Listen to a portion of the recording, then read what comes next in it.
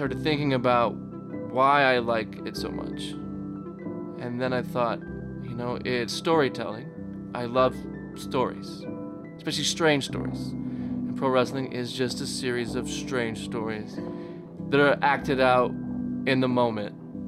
And some things are improvised, and there's a little bit of chaos because someone broke their nose. Like, well, go with it. So it's just a very weird world. It's very easy to write about. That's Ryan Dilbert. As a creative writing teacher of fourth graders, he lovingly shapes young writers by utilizing all the other facets of his life. As a father of 2 young girls, husband to Julie, published author, pro wrestling journalist for Bleacher Report, stand-up comedian and performer, and tattoo artist and illustrator. In his summers off, he's hungry to do more. I'm Angelica Norton. Stay tuned for my monthly chat.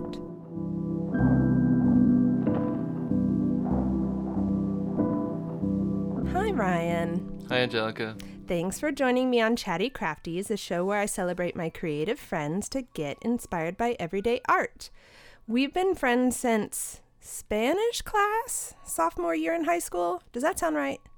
I believe so. We were also student directors of the performance poetry group in high school called Playwrights and Players, and we have lived under the same roof a couple of times. So we're old buddies.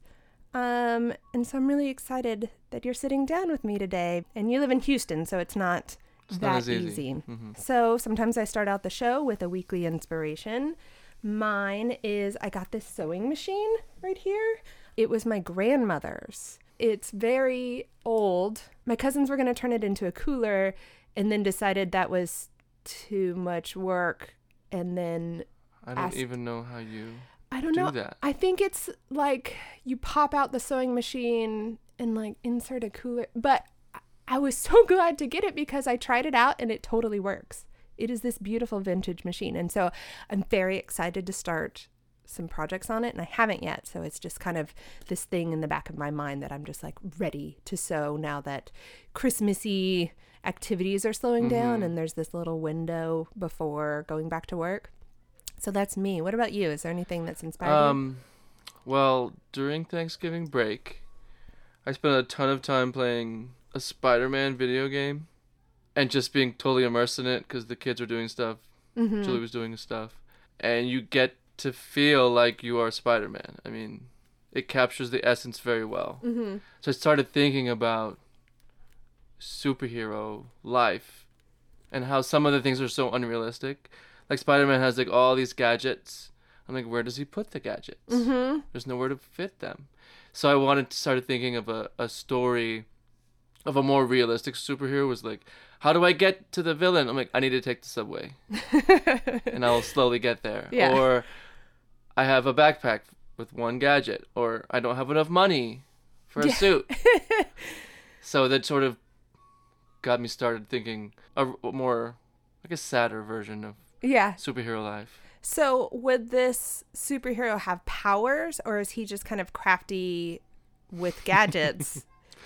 Well, I had these random characters in mind that might go into this who have kind of lame powers.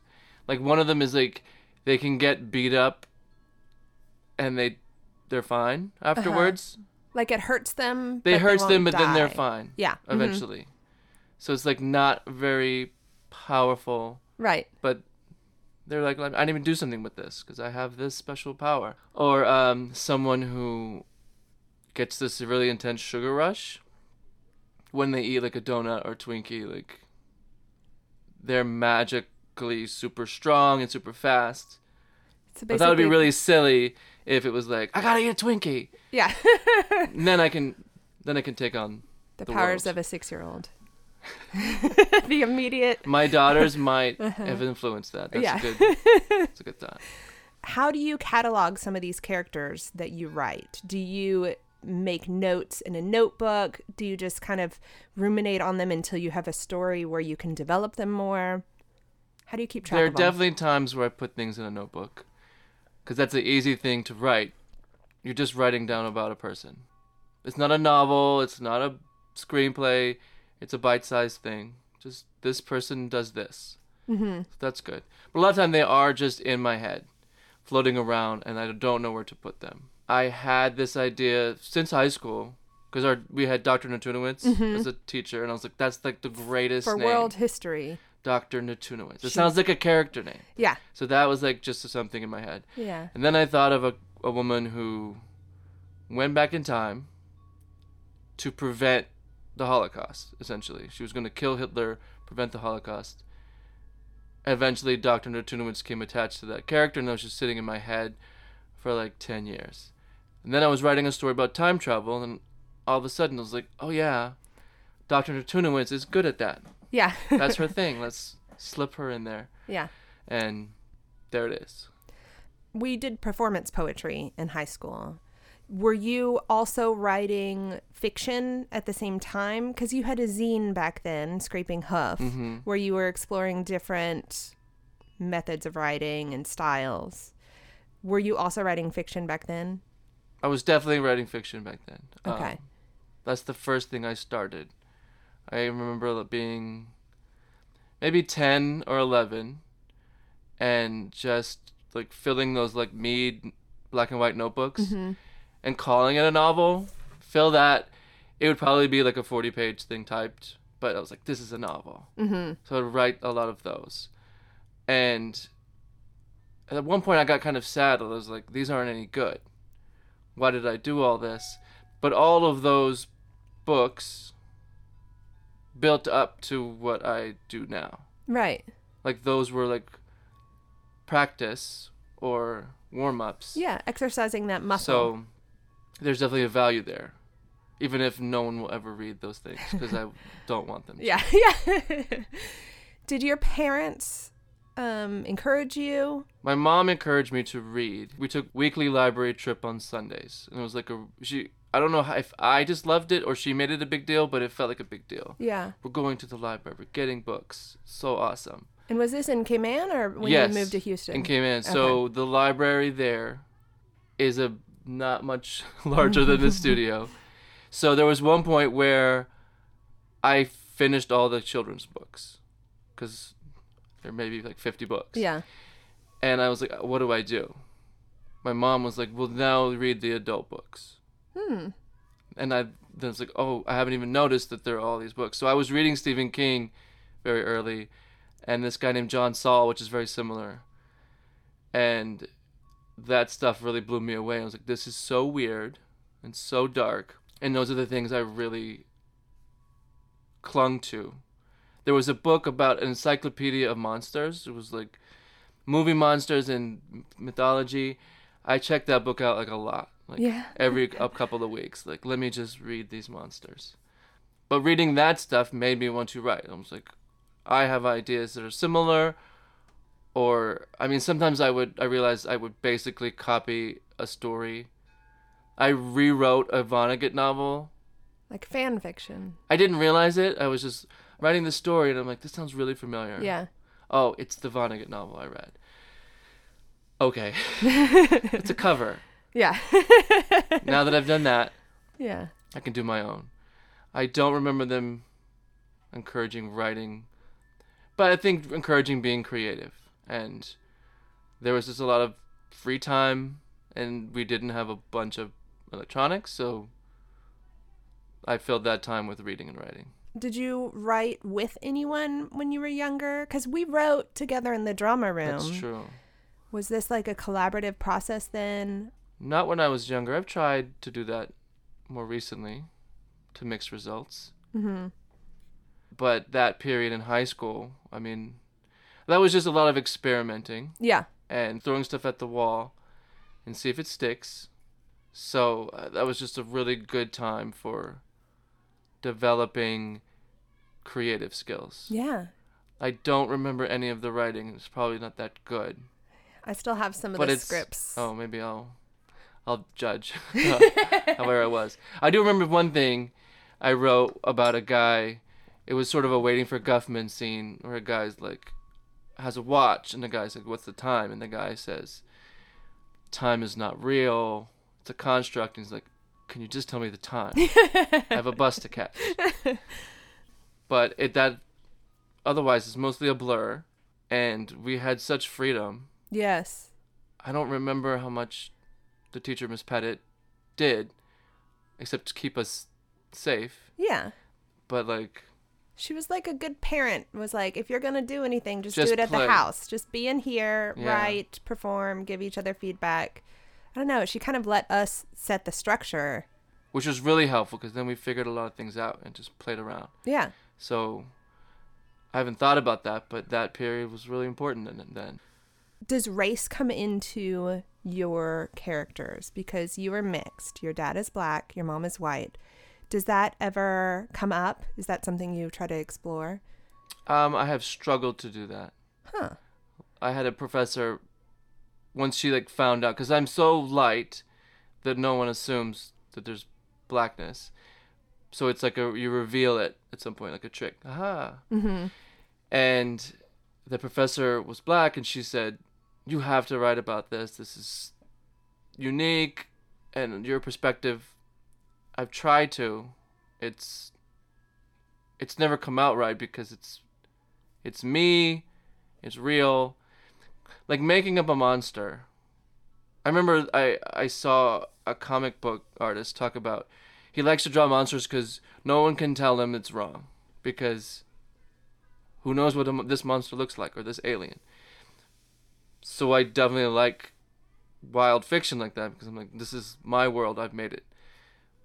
More real things like race in America. Mm-hmm. It's like those are very real things. Tackling that is much harder. I've had this idea of writing an essay of what it's like to be this particular kind of biracial, where you can't tell. So if I never brought it up, I could just be white. But it hasn't gone anywhere. It's been difficult to dive into. I've approached it in terms of just different stories, things I remember, but then I bring it up to my parents and they don't remember it. So I don't know if it's true. Oh. I was like, do you remember a time, Mom, when we went to a family reunion somewhere in deep country Texas and everybody kind of whispering about my dad and my mom getting mad and being like, I'm tired of this. Uh-huh. We're leaving. So I talked to her about it so I could like go back and get some more details, and she was like, that didn't happen. Oh, I don't remember. Yeah, she said it didn't happen, and I was like, did it not? Yeah. Or do you not remember? Or what? I don't know. Huh. So that's a problem. Does your sister remember that? She was much younger. She does not. Yeah. There's also a scene that may or may not be real where we were road tripping, maybe in New Mexico, and a white guy was like, saw my dad and I together and said, you shouldn't have this child. Oh my gosh. I'm going to take him away from you. Oh my gosh. And tried to like kidnap me. So I brought it up to my parents, like, let me write about this. And they were like, I don't think that happened. So did I misinterpret something? Did I just imagine? Who knows? Or I don't know. But I wrote a fictional version of that. Mm-hmm. Because I was like, whatever happened or didn't happen, this is in my head. I'm going to write it down. So I wrote, that story did get published at some point. So maybe I should just roll with the things that I thought happened or I imagined happened. I wonder if that kind of reinforces that lack of validation that your point of view Never happened. Yeah. We're like, I can't even write about it because the only additional information I can get from the other people in the scene don't agree that it happened. Well, that's true. So it's all me, and is this true? Yeah. And I have a fear of, I don't know if you remember when the author James Fry wrote this A million little Million Pieces or something about being pieces. a druggie. Mm-hmm. I never And like, read none it. of it was true. Yeah. Or most of it was not true.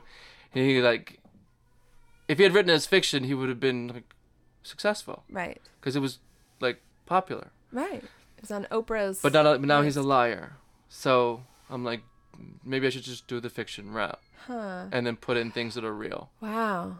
I don't know, but I guess I'm afraid of that didn't happen. Yeah.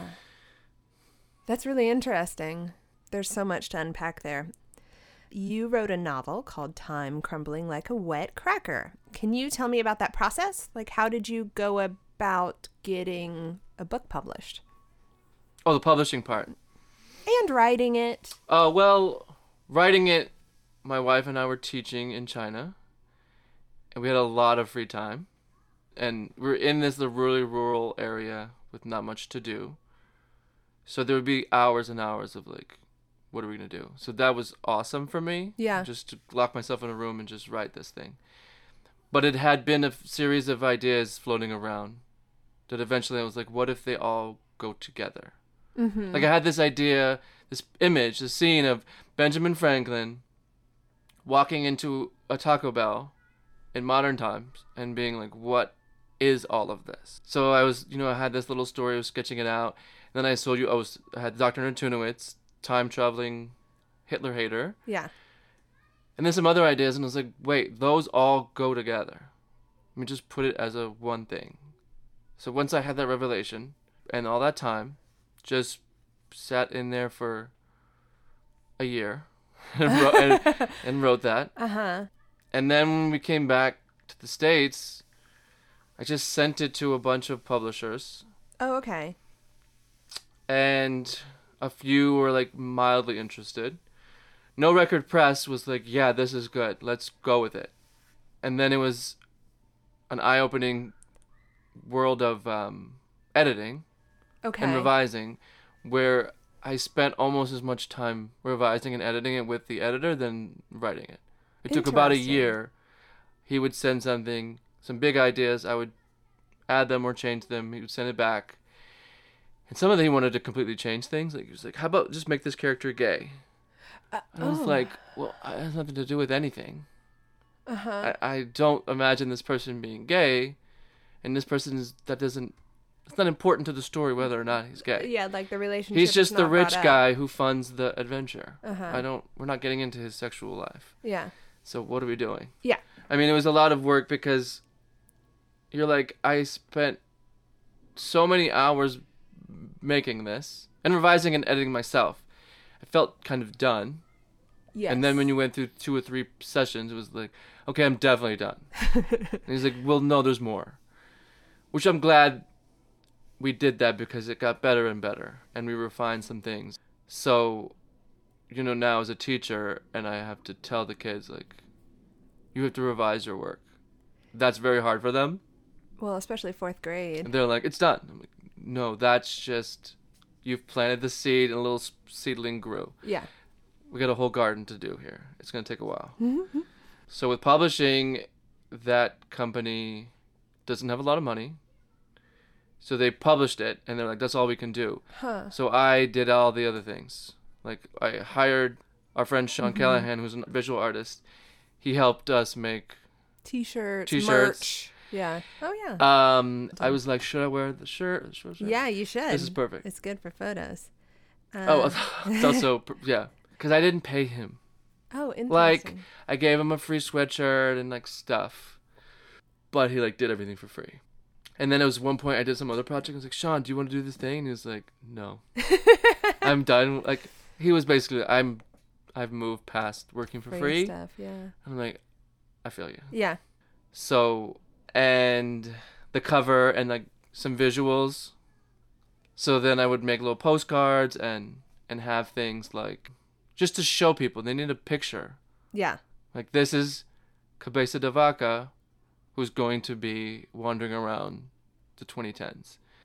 Yeah, it's a painful process of a lot of rejection because 95% of the people you're going to send something to, same with short stories or Right. any kind of poems or anything, you just have to get used to people saying no in various forms of politeness. Because you have gotten several stories published in like online or print? Both. Yeah. Yeah. That's just, literary journals. Yeah, okay. So I remember in grad school, I was like, how many times should you send something out? Mm-hmm. And a professor said, I would say every story I published got rejected 9 or 10 times before it got published. So I said, I'll send it out 11 times. Because that's just the math. That's harder to do because they have each their own aesthetic. And some are very specific. Some are like, we want Canadian queer vampire writing. And you're like, well, none of my work qualifies. Right. Cross that off.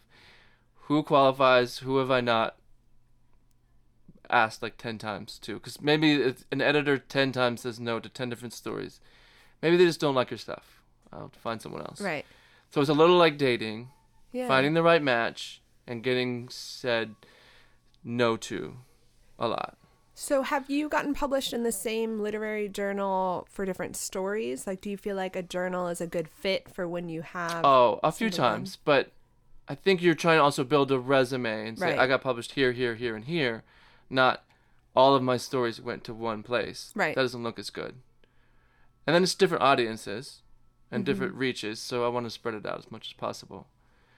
But there are definitely some ones I really like. There's one called Smoke Long Quarterly, which is the idea is the story is as long as it takes to smoke a cigarette. Oh.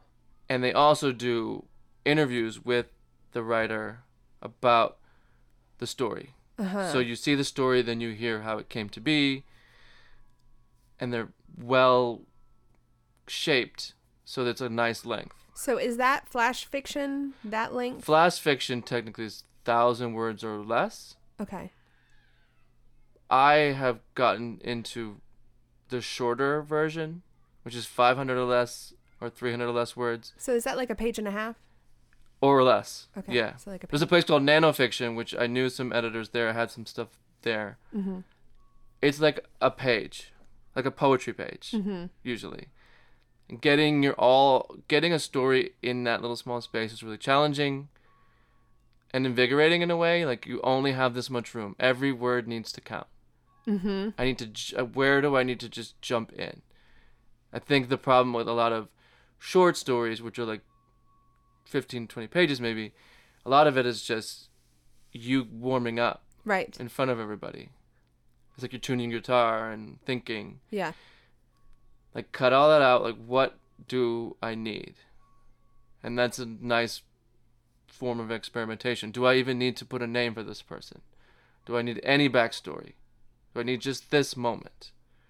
It's a nice limitation to put on yourself, to force yourself to just get at the heart of something.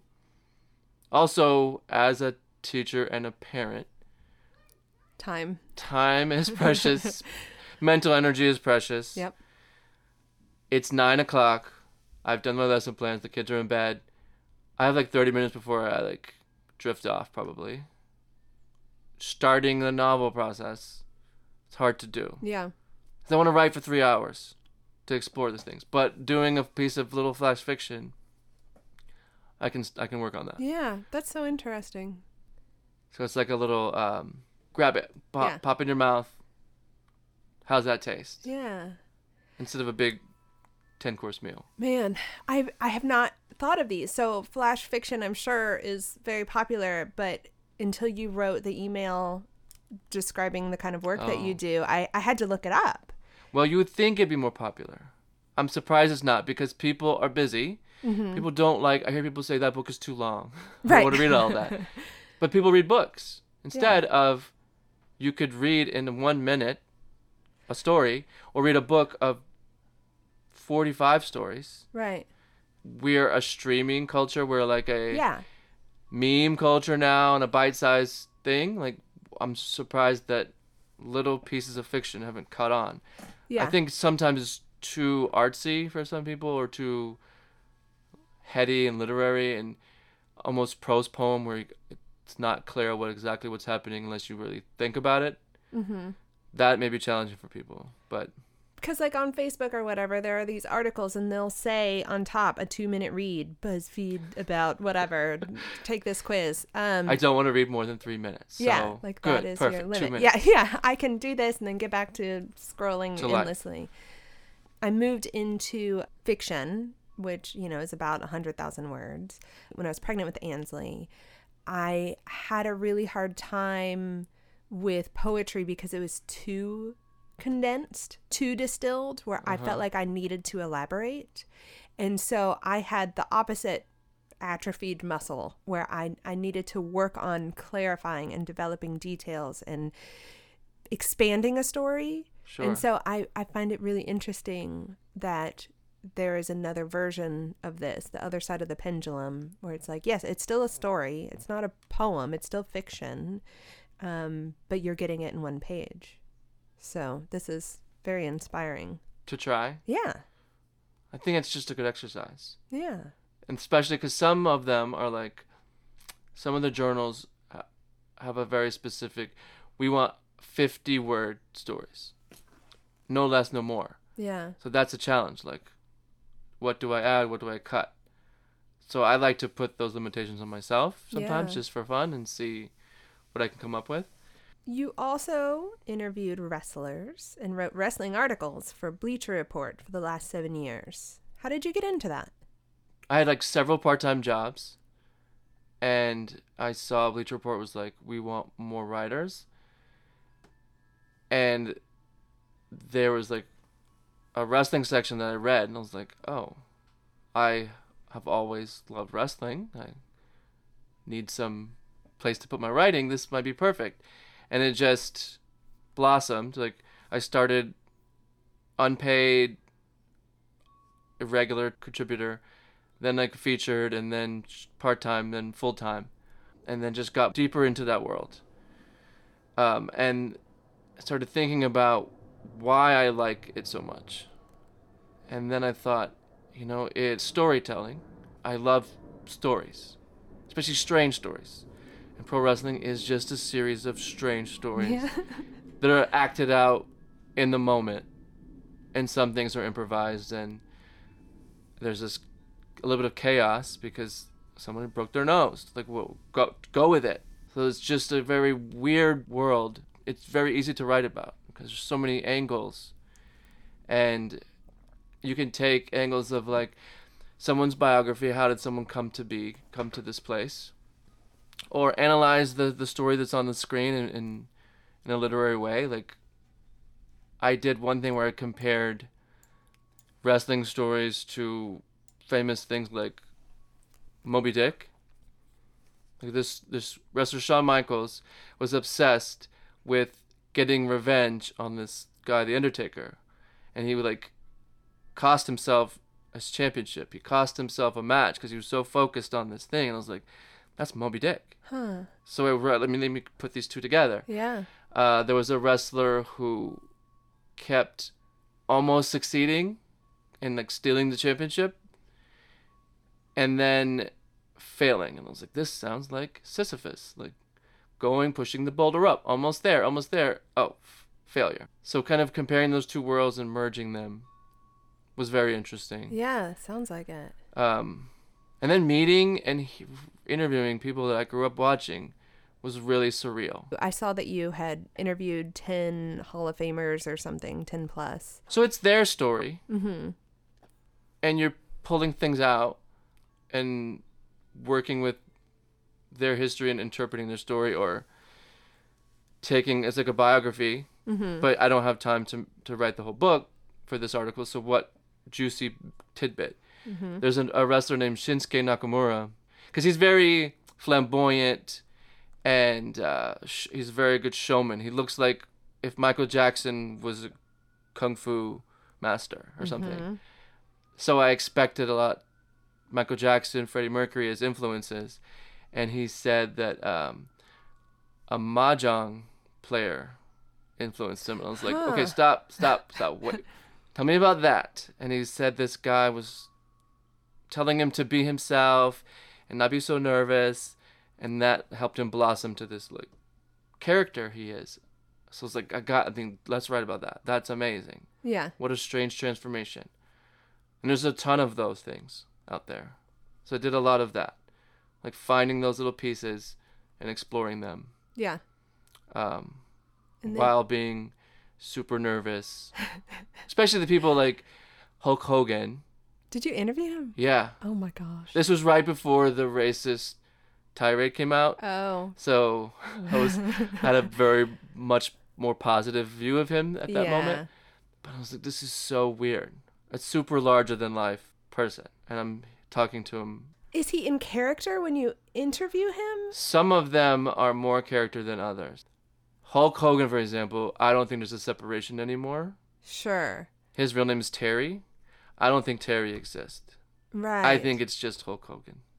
It's been so long, it's overlapped. That mask is like melted on his face. Yeah. There's no Terry. There's some guys that were like, this is just me. And they were kind of more interesting sometimes. Yeah. Without the character. And I was like, oh, why don't you just do that? And then one time, it was very embarrassing. There's a guy named Cody Rhodes, who his father was a famous wrestler. His brother was famous. So I had this preparation of like, we're going to write about family lineage, pressure, wrestling in someone's shadow, performing this thing that you're expected to do really well at. But his character at the time was called Stardust, which was this really weird guy with... You've seen this? I'm surprised. It sounds familiar. I probably told you when I was mortified. Oh. Yeah. He's got face paint. He's like, from the cosmos. Uh-huh. So they called me and like, Cody Rhodes is going to do an interview with you. Okay, great. Okay, I'm looking him up. I'm preparing for Cody Rhodes. Yeah. The PR guy, 30 seconds before he comes on, says, just so you know, he's going to be Stardust. Oh, shit. Like, he's not going to break character for you, like this interview. I was like, oh. Why do I know this guy? I don't know. He's not super popular. Did he Cody wrestle, is. Stephen Amell? Yes. Oh, that's why you know. Arrow. There was a big thing for SummerSlam. Yes. Okay, go on. Yeah. That's famous. That's why they bring those famous people in. Because people who don't watch wrestling are like, oh, why is Stephen Amell on? Yeah. So I have this whole interview prepped. Yeah. 30 of the questions have to be X'd out. So I'm trying to ask him things, and it's really awkward. And he's not helping because he's like totally in character. Because he's a villain, right? And very strange. And like from another planet. Oh. Maybe. Who knows? It's implied. So, I mean, I asked him something like, because I wanted to talk about the change from his Cody Rhodes persona to the Stardust persona. And I was like, I kind of asked him about that. Yeah. And he was like, what change? I was born yesterday from the depths of the sun. And I'm like, damn it. I wish that'd be a great interview if I'd interview him as this weird guy, but I wasn't ready for that. So I often think about that. Like, he and some other people started a new wrestling company that's like this upstart. And I'm like, oh, there he is again. Yeah, this guy. And there's that feeling in my stomach where I was totally embarrassed. What happens with those interviews?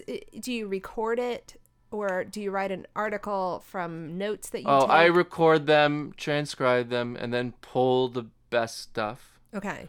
There's a lot of people who just have the interview. Yeah. That's a different art. I like to have a narrative and have a feature, and then pull different interviews to supplement. Uh-huh. You know, it's sort of like you're watching a sports documentary, and then it cuts to like his coach, and he's like, he was great. That's what I want to do, and tell stories. I did one about The Undertaker, played basketball in high school and college. I just asked his former players and coaches, like, what was he like as a basketball player? Putting those interviews as total wouldn't be that interesting, but pulling the little nuggets. Right. I struggled to come with the term of that beautiful like line. I called it the money line, but that sounds too much like money shot. Right. That's the whole different thing. Yeah. But I was like, as I was interviewing, it'd be a lot of stuff. It was like, and then they would say something. Yeah. Like, the Mahjong player inspired me to be this character. Like, woo, wow, awesome. I'm definitely going to pull that out and talk about that. So I got that a second ago when you were talking. I can't even remember what you said, but in my mind, I dropped a little anchor that's what I'm going to use as the intro. So you've already said it. It's already taken care of. So the money shot has it's happened. Yeah, totally. Okay. Excellent. But it is an awareness of when it's happening. You're like, this is it.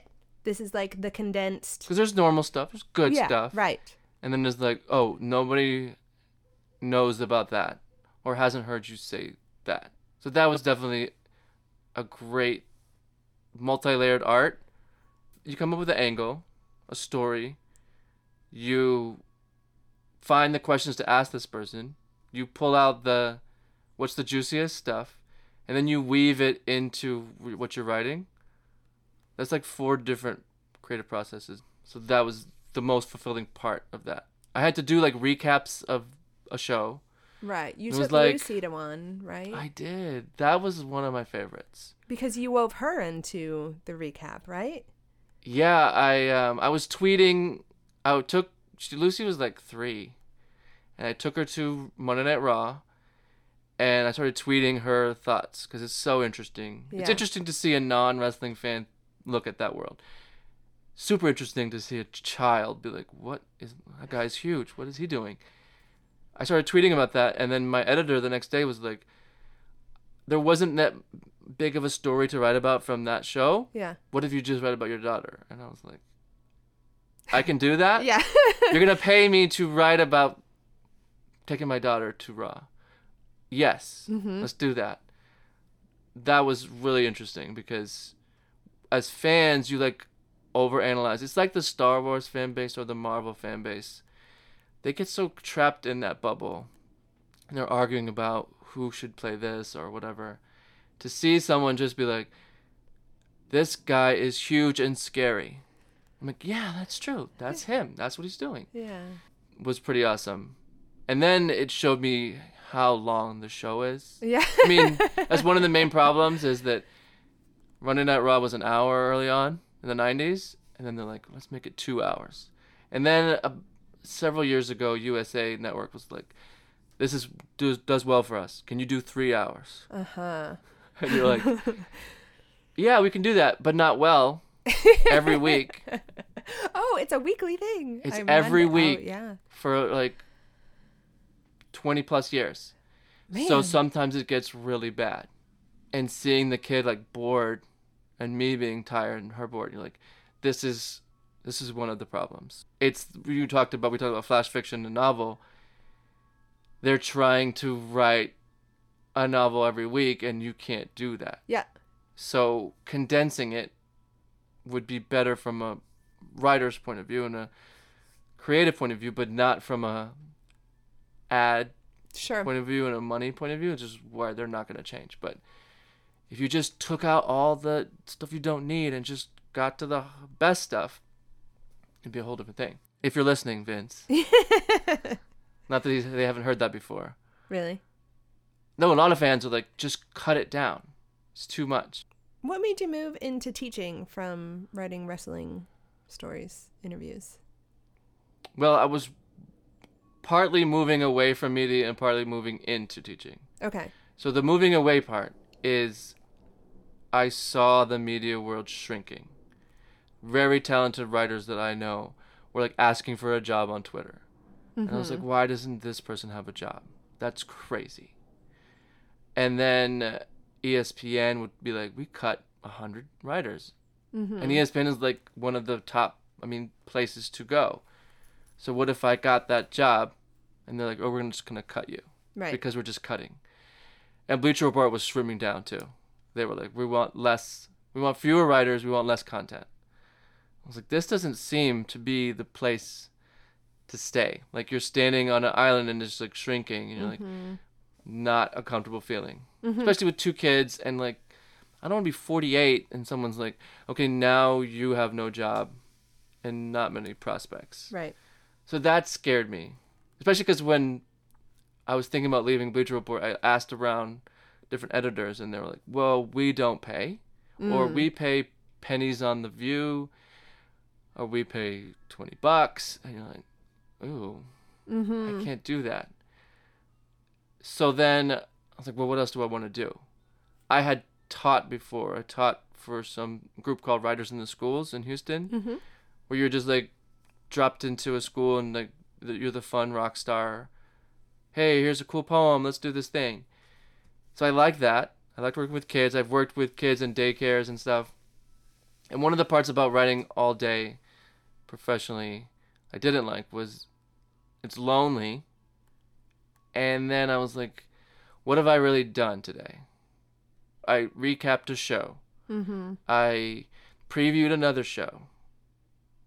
Like, okay, that's entertainment for someone, but Teaching is the complete opposite, where every day you know you've done something awesome. Yeah. Even if you told a kid, hey, you can do it.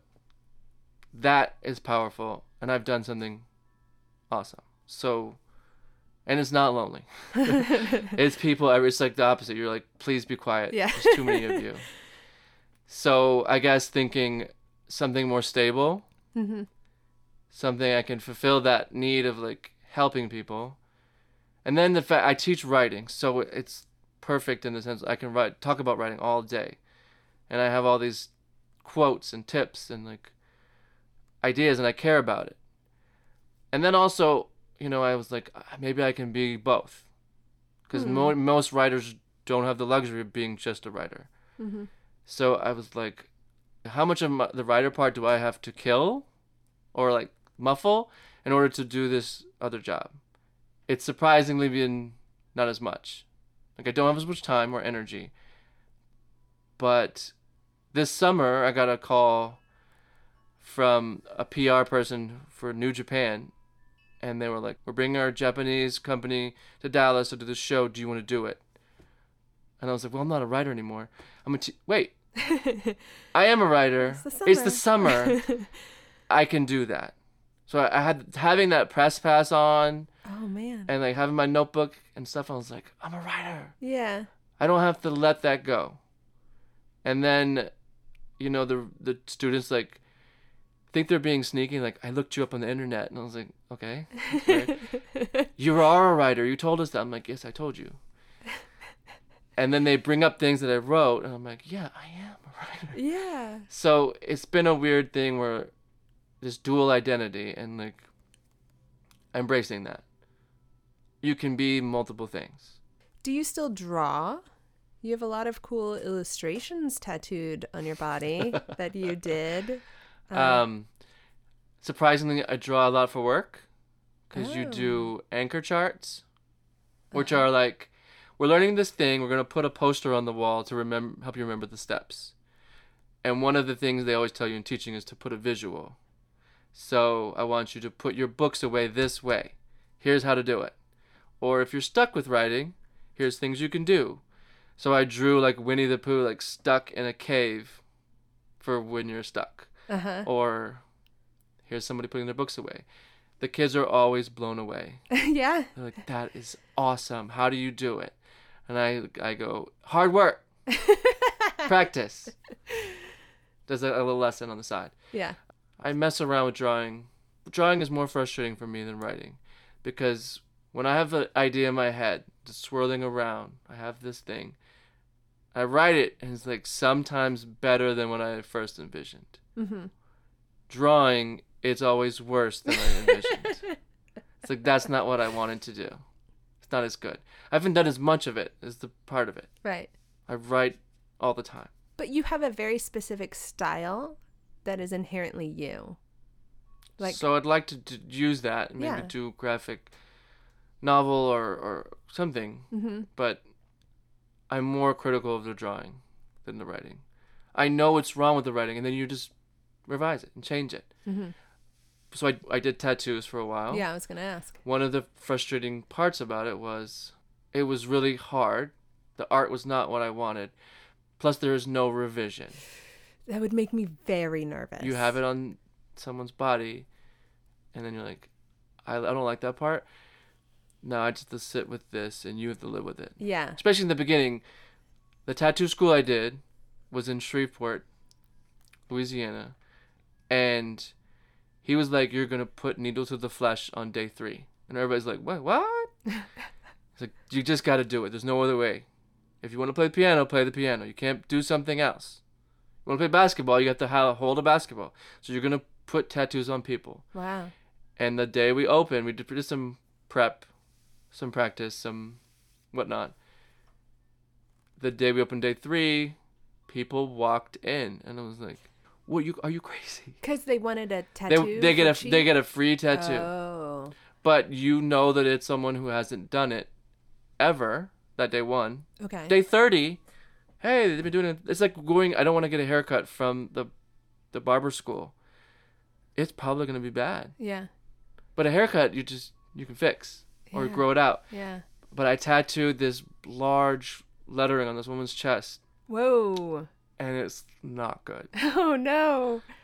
And the teacher was like, here's how to do it better next time. Here's what you do. I was like, great. But my anxiety is killing me to the fact that this lady, everywhere she goes and shows her cleavage, Yeah. a really bad thing is showing, and people are like, where'd you get that? Yeah. And then she will like curse my name. Or maybe not. Maybe she's like, that's great. I don't know. I don't know what her expectation was. You didn't get a reaction from her? She was so much in pain that I think she couldn't process it. She was like, is it going to hurt? I'm like, yes, absolutely. So she was distracted. Oh my gosh. But I was very hard on myself, and I just felt so stressed every time. Huh. I thought it would be more a creative outlet. And it is for some people, I'm sure. But I just like, I'm just sweating and like feeling sick to my stomach before, after. Yeah. I'm like, this is not good. I can't So sustain. did you make it through tattoo school? Yes. And then what? And then for about a year and a half, I just tattooed all the friends who were willing to get tattoos, which is not a long list. Yeah. How Because many? like maybe 12. Okay.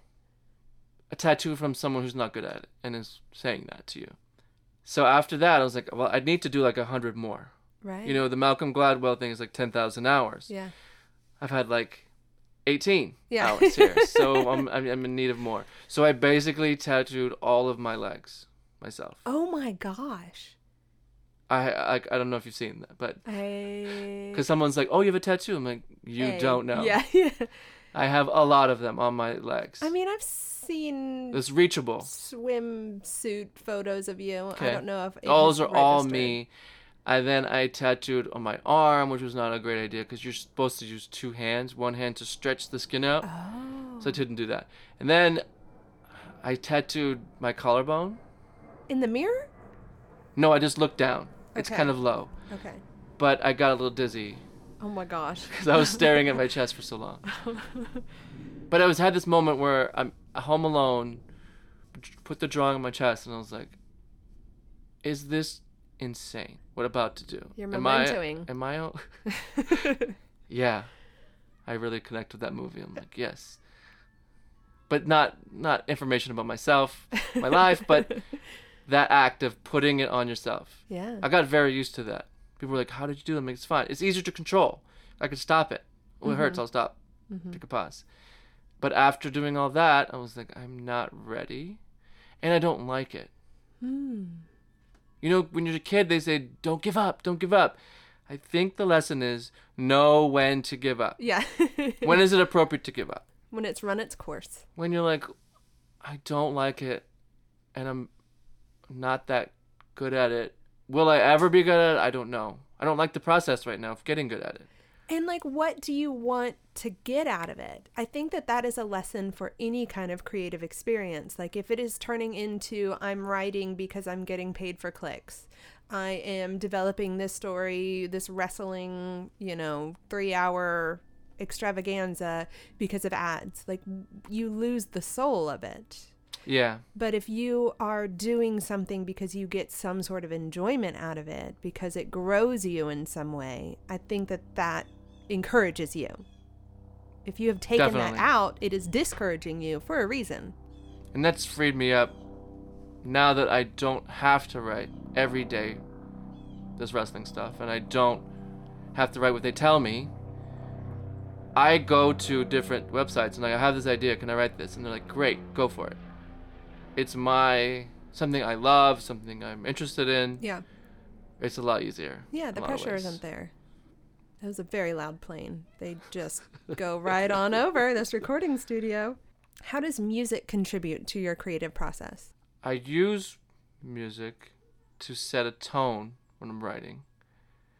Especially last few years, I've been doing a lot of screenplays. Horror movie screenplays, specifically. Just exploring that genre. And there's definitely a mood you want to set. So I'm putting on creepy music in my headphones to like help me.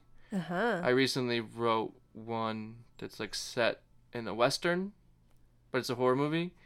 So I was like found this very good dark Western soundtrack thing. Like creepy cowboy music. That's putting me in the mood. And music conjures up images in my head. And I can use those images. That's something I've done as a teacher. I'm like, here's this music. What do you see in your head? Write it down. So I definitely do that at home. I used to write music, as you know. Yes. I have not done that in a while. It's going to be my follow-up question. Just not inspired to do so. I think that was also a collaborative thing. This friend's doing this. This friend's doing this. Okay, I'll do it. Yeah. I don't have that, so I strayed from that. But what I remember from when you wrote music is to remember the notes you would use words. And it wasn't necessarily the lyrics that you would use in the song, but it's how you would remember the song. Oh, I don't remember doing that. But it's very possible. I remember asking you, I was like, oh, you wrote the lyrics. And you're like, no, this is just so I remember the notes. Oh, one type of writing helps other type of writing. Oh, yeah. I read and wrote a lot of poetry at some point. I didn't know why I was doing it or had an end goal. Yeah. But that has helped all my writing. Because you are condensing your ideas. You're finding the perfect word. There's a lyrical element. You're developing all these skills that you use for all writing. So that songwriting, I'm sure, has helped all the other writing. It's all the same, really. You know, you're like, what I do songwriting, screenplay, poetry, writing columns. It's taking words and like trying to evoke a feeling or trying to capture an image. That's all. All of it's the same in that way. Finding the exact words and the exact word combination to create this magic. So it's the same skills, just different forms and styles. That reminds me of something I heard on Comedians in Cars Getting Coffee. Jerry Seinfeld said that jokes are the right words in the exact right order. Yeah, that's a poem. Yeah. Too. Yeah. You did stand up for a little bit, yeah? I have. I did. So I don't crave songwriting. Mm-hmm. I don't crave tattoos. Mm-hmm. But I do crave going back into stand-up comedy. When I hear someone do something good, I'm like, that's so perfect. Yeah. It's the same thing. You're finding these exact words to capture. Especially, not that I love Seinfeld, but his thing was like, you all had this feeling. Mm-hmm. You know, you had this feeling before. I have captured it perfectly and like voiced it for you. And you're like, yeah, I do hate airplane food. That's right. I haven't thought of that. So that's a really interesting art. I mean, there's certainly a craft to it, a craft to a joke. And the end result is evoking a feeling. A very specific feeling. Like you need people to laugh or otherwise it's failing. Yeah. Just like horror movies, it has a very specific purpose. We are trying to scare you. Yeah. So how do you do that? I remember I did Austin's Funniest Person contest. Did you? Which, well, yes, I did. Ralphie May was like the host. And I remember going, oh, I have a long ways to go if I want to do this. Uh-huh. Just seeing other people like, oh, this person has really worked on this so long. Because I did well on the open mics. And I was like, oh, I'm so good at this. So confident. And then I kind of saw, oh, how far the art can go. It's the same with reading and writing, where I'm like, oh, I have this stretch where I'm like, I'm pretty good. I can write. Mm-hmm. And then I read something someone read, and I'm like, oh, I can write a lot better because this person is doing this magical thing. And that's one of the most appealing things of it. You can never perfect it. You're never done getting better. Matt shared something on Facebook that I then shared on the Chatty Crafties Facebook page. That's the gap. So there is one aspect, you're working on your craft, and then you're also looking at experts and you're developing taste. And your taste develops more quickly than your craft. And so the gap shouldn't discourage you from exploring and working this muscle. But it is a very tangible thing that you're in that gap for something you're working on, but it's not a It's bad a way thing. to drive you. Yeah. And that's one of the best things about teaching, I'm finding, is that you will never stop growing, Yeah. and you're never just perfect at it. We have some very young first year teachers who are like hard on themselves, and they're like, how come I can't do it as well as her? She's been doing it for 20 years. So you shouldn't be able to do it as good as her. That means that she's not doing a good job. And there's so many skills you can just continue to work on. The summer hits and you're like, what am I going to work on this year? There's a performance aspect to teaching. You have an audience. You're trying to engage them. You're trying to get them to remember what you are teaching or talking about. Do you feel like there is something that you get out of performance? Yeah, it's kind of fun. Like, you're a stand-up comedian and you're an actor. Mm-hmm. And I realized early on, when the kids weren't paying attention, I was trying to be meaner. I was like, ugh, drill sergeant, it's not me. Right. So I think they knew that. So I decided to just be goofier. And the goofier I got, they were like, oh, what is that? So that's fun. Like, how can I get their attention? And I get to do weird stuff. The weirder, the better. And I had this revelation where I was like, I spent a lot of time doing all these other jobs. For what? Now I'm doing this other job. But all of them have contributed. Mm-hmm. So I used to work crowd control at museums. I definitely do crowd control now. Yeah. When I made smoothies at Jamba Juice, dealing with angry customers, I have parents that I had to deal with the same thing. Like, how to calm them down. Yes, ma'am, I know there's a problem. Yeah. It's the same skill. And it's really weird. Like, it all has added up. Yeah. I think in part because teaching is 50 jobs at once. Yeah. So you need all the experience you can get. And all my creative venues have helped. I draw for them. I write examples for them for what I want them to write. I write the lesson plan. Mm-hmm. I perform. I make jokes.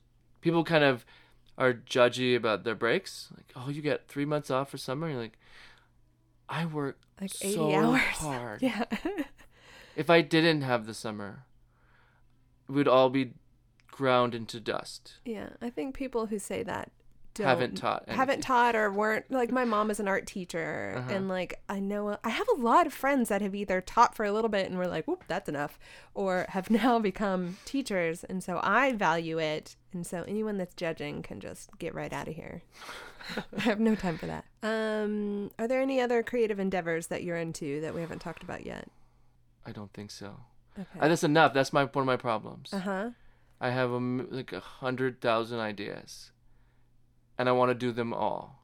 I want to write another novel, this screenplay, this graphic thing, this. I'm like, which one do I do? I can't do them all right now, especially with limited time.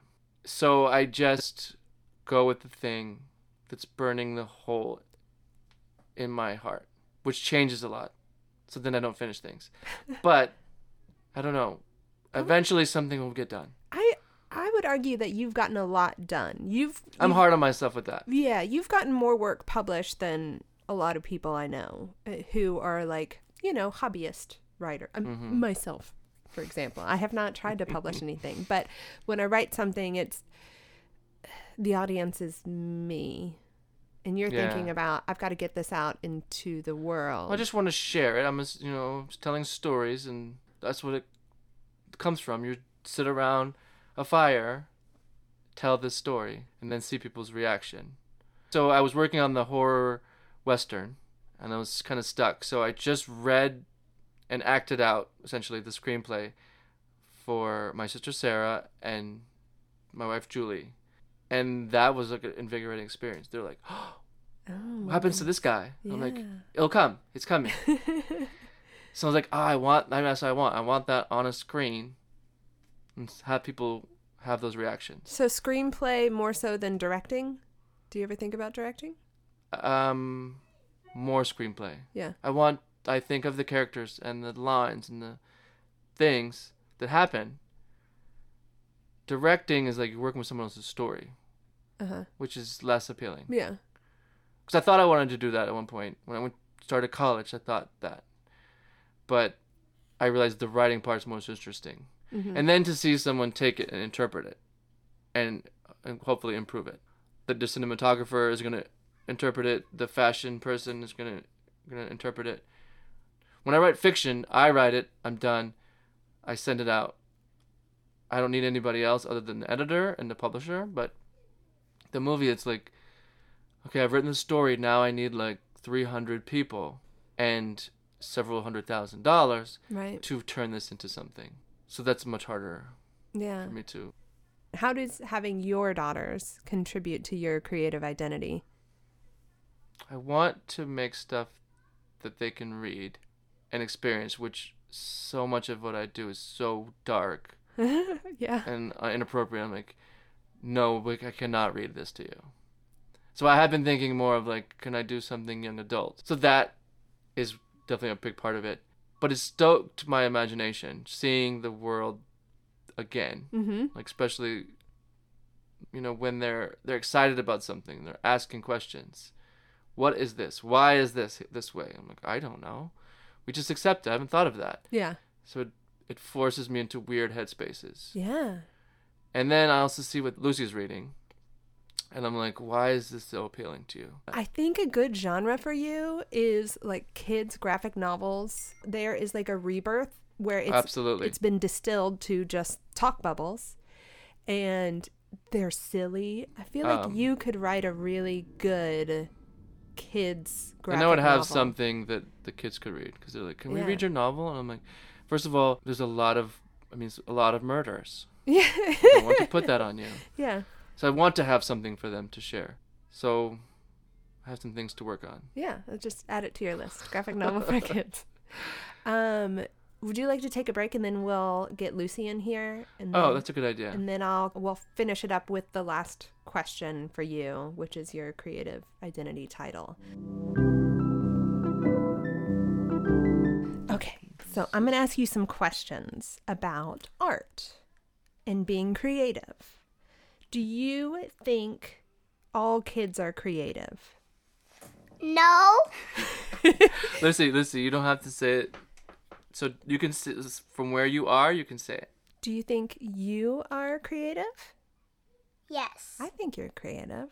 You have two creative parents. Do you think that helps you in things like drawing and acting? Yes. How? Because one of them is a writer and one of them is an art teacher, so it's going to be easy for me because they can just teach me how to do it. So they encourage you. Mm-hmm. Does that make you feel really good? Uh-huh. And what is your favorite kind of art or creative thing to do right now? It could be drawing. It could be acting. Mm-hmm. It could be... Painting. What do you like to do? To make something because I can make whatever I want to make.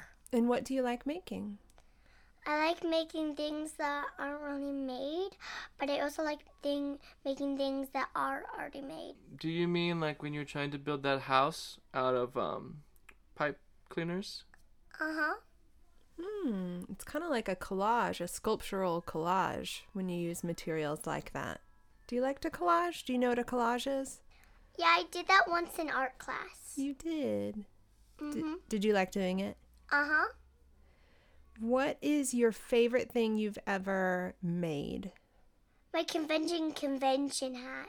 My convention hat. When I went to the field trip, it was like a hat, a witch hat, and a thing that can trap things. Oh. What do you tend to draw or make? What kind of ice cream people do you make? I make like just ice creams that have cute little faces. Oh. Do you like drawing cute things? Uh-huh. You were just in a play, right? Yes. What was the play called? Well, it was like different performances of poems. Oh. So what was one of the poems you did? Jimmy Jet and his TV set. What is that about? Yeah, tell me about it. It's about someone named Jimmy Jet who watches his TV a lot that he turns into one. How's it go?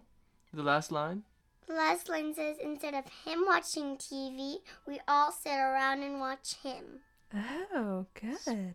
pretty surreal. Yeah. Weird. Do you have a good memory for stuff like that? Uh-huh. You like to read? A little bit yes and a little bit no. Really? Oh, interesting. Does it feel like work? Yeah, because some words are really hard to read and some words are really easy to read. Yeah. What is your favorite word right now? Do you have one? Yes, I. It's so easy to spell. I love that. Is there anything that, Ryan, that she does creatively that you can think of that we haven't talked about? She started learning the guitar. Oh. Her school is a music magnet. So this year that she had to pick an instrument. And she picked guitar, and she's in the very beginning stages of messing with that. Cool. Do you like it? Yes. And your dad can play guitar, yeah? Yes. So he's teaching you a little?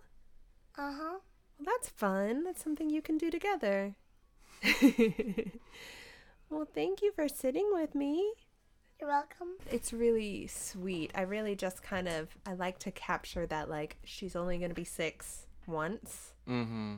And then she can come back and listen to this when she's older and be like, oh my gosh, that was me. I think the concept of identity and the creative identity as it develops is really interesting. Okay, actually I have 2 questions for you. Okay.